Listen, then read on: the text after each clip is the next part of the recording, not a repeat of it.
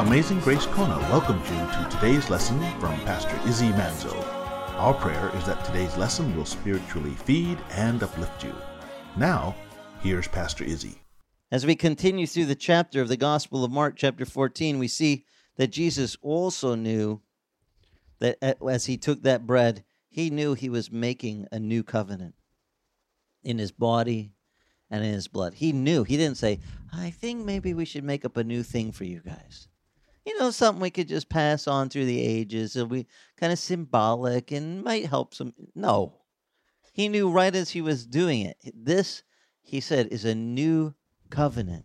I know what I'm doing. I'm setting up a new way for man to approach me. And it won't be based on how good you are, how many good works you do. It will be based on one thing, the finished work of Jesus Christ.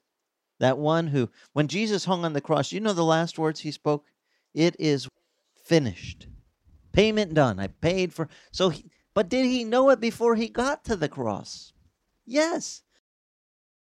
Then after they had taken of the bread and the cup, it says, then they sang a hymn.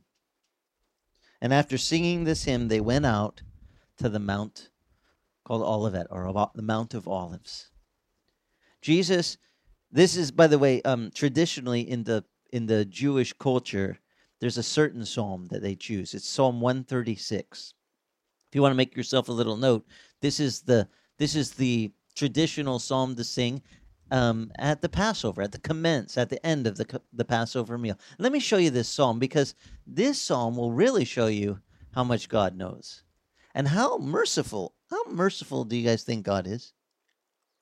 Knowing that he's got a guy who's going to betray him. And oh, by the way, when we go back to Mark, we'll see, and even he knows one guy is going to deny him, that even knows him.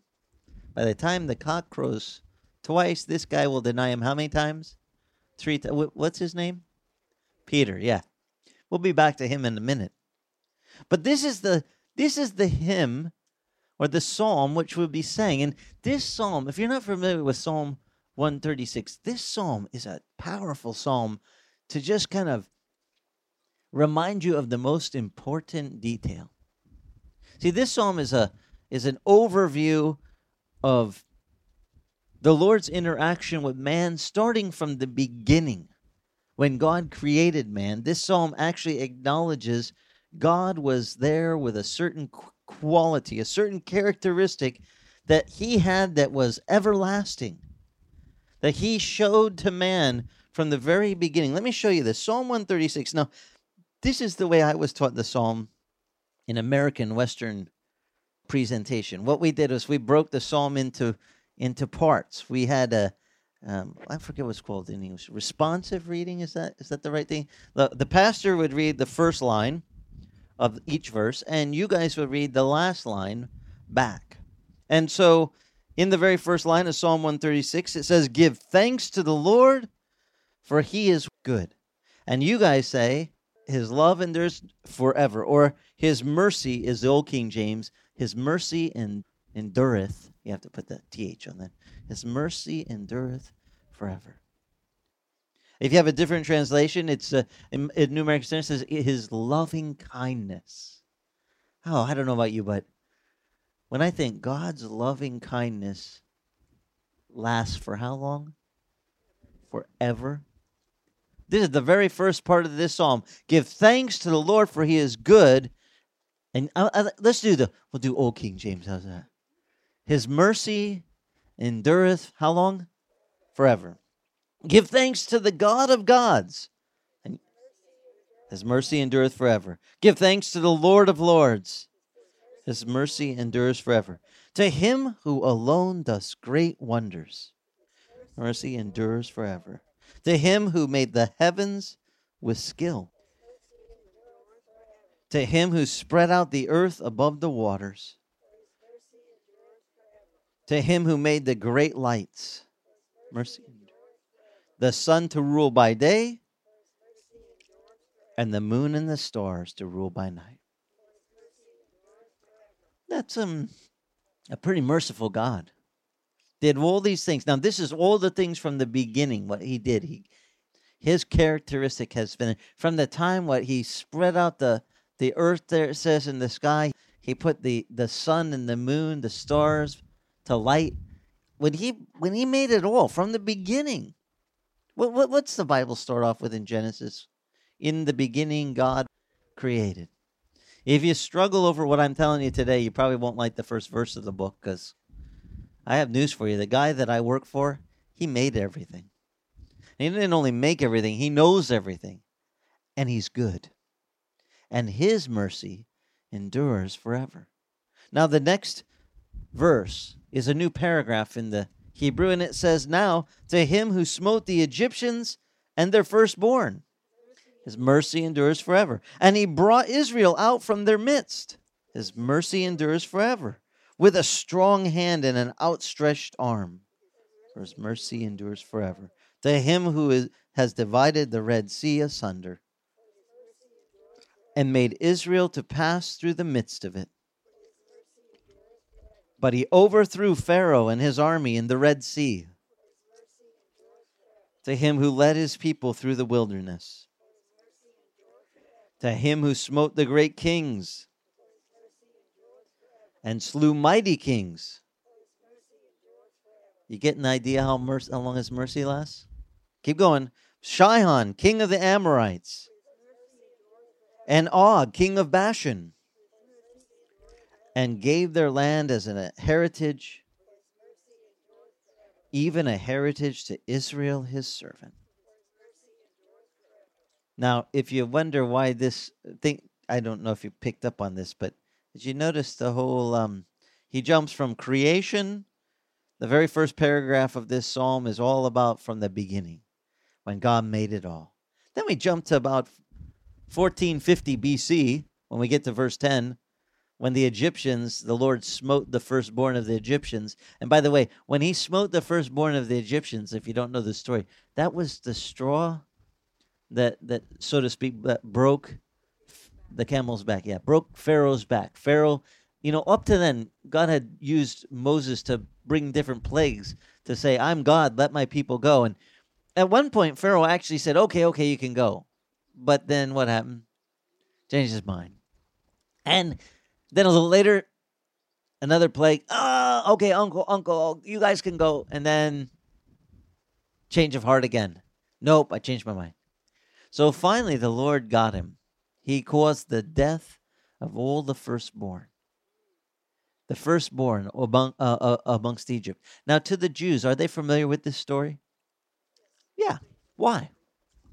What's so significant about this night, what the firstborn all died? What? By the way, what were the Jews supposed to do so that their firstborn wouldn't die? They're supposed to take a lamb, right? And they were to take it and slay it and take the blood and take a branch of hyssop branch and dip it in there and paint the doorpost and the lintel of their houses. There in Egypt, they were slaves in bondage. And the Lord said, this is your last night. I'm going to break Pharaoh's back. He will let you go. I'll take care of it.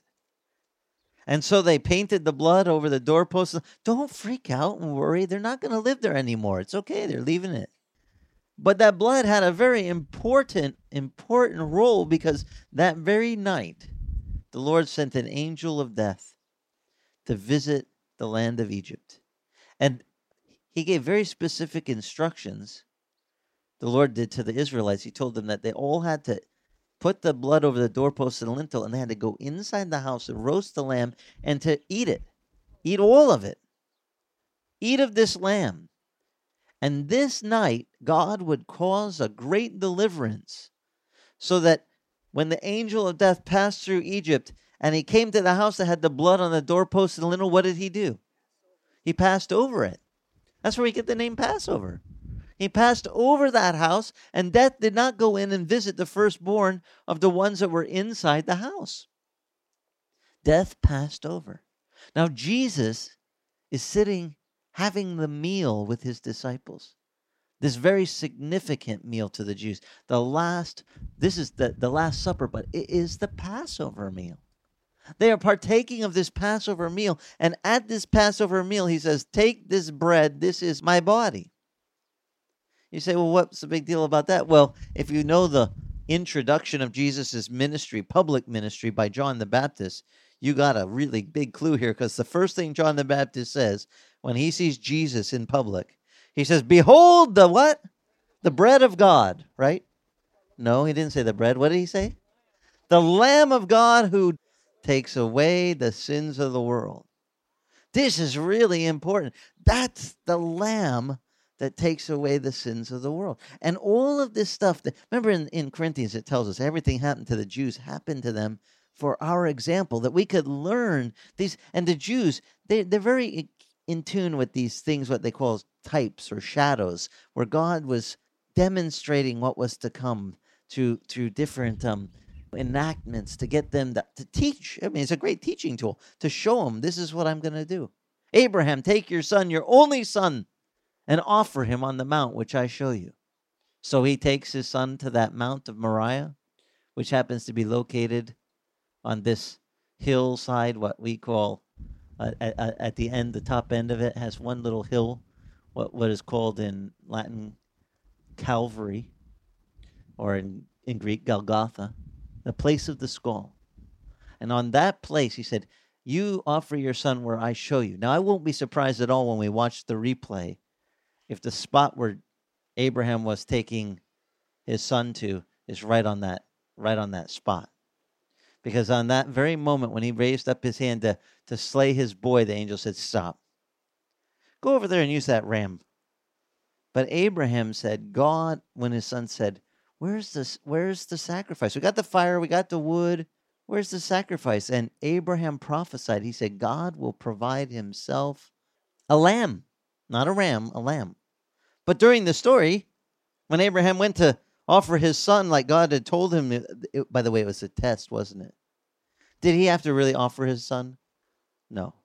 But he was a type, a shadow, to show us what God was going to do. God was going to offer his own son, and his son would be the true Lamb of God that would take away the sins of the world. So he goes, don't worry. From this day forward, Abraham proclaimed, as it is spoken to this day, in the mount of the Lord God will provide. Jehovah Jireh. He's going to provide himself a lamb. And surely he did in his son, Jesus, the lamb that came. Now they're singing this psalm at the end. This is the Hallel psalm. This is the end of the Passover meal psalm. Starts off with, God is good, and his mercy endures forever. And God did all these things from the beginning when he put the earth together, when he put the stars and the moon and the sun by the lights in the sky. His mercy has been there from the beginning. It has his loving kindness. What a declaration. God's loving kindness, it lasts forever. But then he jumps. The psalmist here in Psalm 136 jumps to verse 10 to 1450 BC. That's a big jump from the beginning. Because if you want to, some of the kids ask me, how long, like on the calendar, when was Adam and Eve in the garden?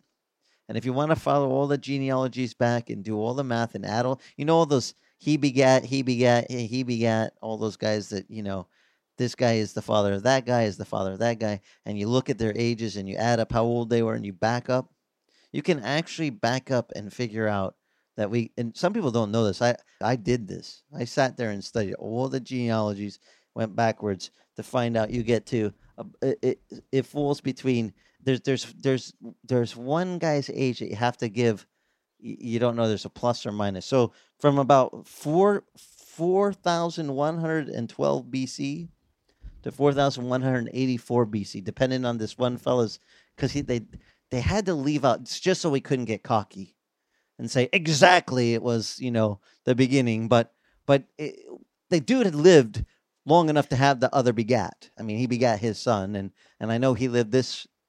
He was this old when he died, but it didn't say exactly how old he was when he had him. So I had to say, all right, he had to be give or take between here and there.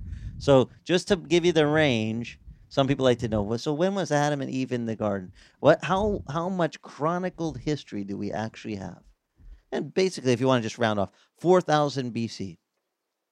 We have 2,000 years after the Lord has come to this earth, which is really interesting because in biblical things, that's 4 plus 2 is 6. And is 7 ever a big deal? And what do we have a promise of? The Lord's kingdom will come. Pray in this way. Our Father which art in heaven, hallowed be thy name. Thy kingdom come and thy will be done on earth as it is. And when we read Revelation, how long does Jesus set up God's kingdom on earth? How many years? You said it. And Satan is bound during this time. How long is he tied up? 1,000 years. I think we could be, guys, I believe we are in so close to the return of the Lord. These are such powerful things. But see, we need to remember God's mercy, his loving kindness. It lasts forever. Even from when he passed over death, caused death to pass over them and to free them from Egypt. He freed Israel and brought them out. And he subdued the kings in the lands what they went. He did all these things. Here's the psalmist recounting Israel's history. But does he stop there? There's one more short paragraph at the end of Psalm 136, starting in verse 23. Who, it says, the Lord who remembered us in our low estate, for his mercy endures forever. And he has rescued us from our adversaries. Endures forever. And he gives food to all flesh. Endures forever. Give thanks to the God of heaven, for his mercy endures forever. So we go all the way from the beginning of creation to the great deliverance from bondage that God accomplished for Israel, to the bringing them into the promised land that he had for them, to even to the very present, who gives food to how much flesh? And this is why I say to the present. Are we included in all flesh? Yeah. Does he even take care of us? When we say, what was that other part after thy kingdom come, thy will be done on earth as it is in heaven? What's the next part of the prayer? Give us this day our... Oh, wait. Does that count? Are we still in the group of all flesh that gets food? Does God look after us? You know, I laugh because this last week this is hard to admit, but in humility, we're not the financial powerhouse church, okay, on the block. If you didn't notice, the tents have been around a while, and these chairs, and I don't care because I don't think this stuff is what's important. It's the teaching of God's word going into people's heart. That's what's really, to God, I believe, precious. He doesn't care about making a thermometer on the wall and let's have a building program and push it up, guys. There's not enough red. You need to give till it hurts. That's supposed to be blood, your blood. Fill it in. No, I mean, some of these preachers, you think they're like tapping you for everything, every last drop that they're flocking. I'm like, no. This is the things that are really, to the Lord. He knows what we need. And we were having a tight financial week this week, and I was like, Lord, you know what we need, and I'll just put it in your hands. And a brother calls me and says, I'd like to take you to Costco if I could. Like he tells me, and you pick up I want to get you one of those beefs that you make on the Kamado. The Lord knows the day before, my mouth is watering. I'm pushing an empty Kamado, and I'm thinking, Lord, it would be really... And the very next day, he calls and says, I'd like to get you a Kamado beef to do. And then I'm like, yes. And then my wife says, and I ask her, do we need anything else? She's like, well, we need garlic. The brother goes, and anything else you need? I said, garlics. He's like, yeah, throw it in. Anything else? And I'm like, potatoes.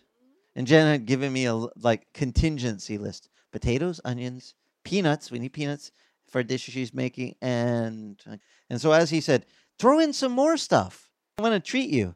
I got smokehouse almonds. But I was like, Lord, I haven't had those in so long. And they were right next to the peanuts. They just jumped in my cart. So I get the stuff and I think, Lord, as we're putting it in the tray, you have how really deep, how rich, how full is God's loving kindness? is his mercy toward it. Does he know even how to give food to those that are his? To this very day? Does he look after us? Yes. And the longer that you walk in the Lord, you'll find out that he's known these things about us, that he is so good. And the Bible says he knows even our frame is not very strong. You know, he's worth taking a few minutes to see. I truly believe Peter was a man that had the fullest intention to go full gusto for God. Like, I'm not going to deny you. Yeah, we'll look at what Mark says about this. And by the way, just so you know, John Mark, who's writing the Gospel of Mark, where did he get his info? Was he at the table with? No. He was a companion of Peter. That's right. Peter is feeding John Mark what happened at the table. He's telling him the details. Now, one thing I really enjoy, Peter, if you think about it in retrospect, Peter said, I'm not going to deny you, Lord. I'll go to death with you. But does he deny the Lord? Yes. So Jesus even knew his frailty. I love the psalmist, what he writes. And turn to just back a few pages to Psalm 103. Goes perfectly with Peter's dilemma. Jesus knew Peter better than Peter knew himself. Psalm 103 verse 11 says, for as high as the heavens are above the earth, is that very high? So great is his loving kindness towards those who fear him.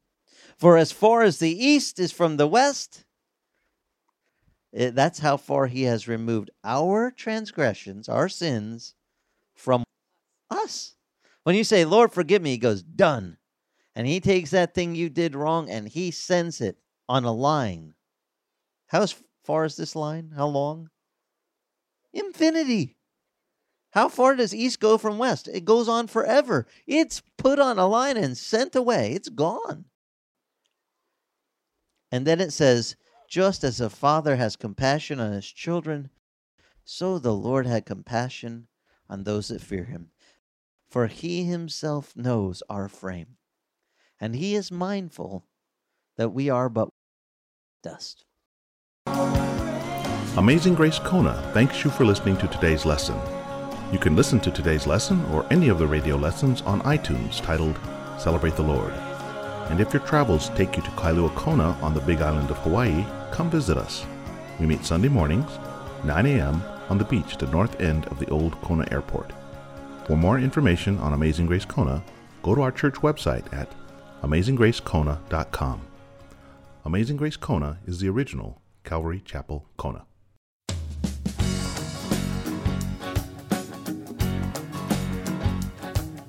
Lord's been good to Abraham. Lord's been good to me.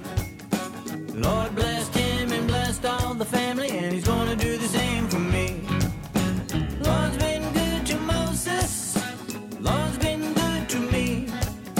Lord led Moses right through the water, and he's gonna do the same for me. Well, don't you know that I love my Lord, and my Lord loves me? Well, that's the way it's gonna be.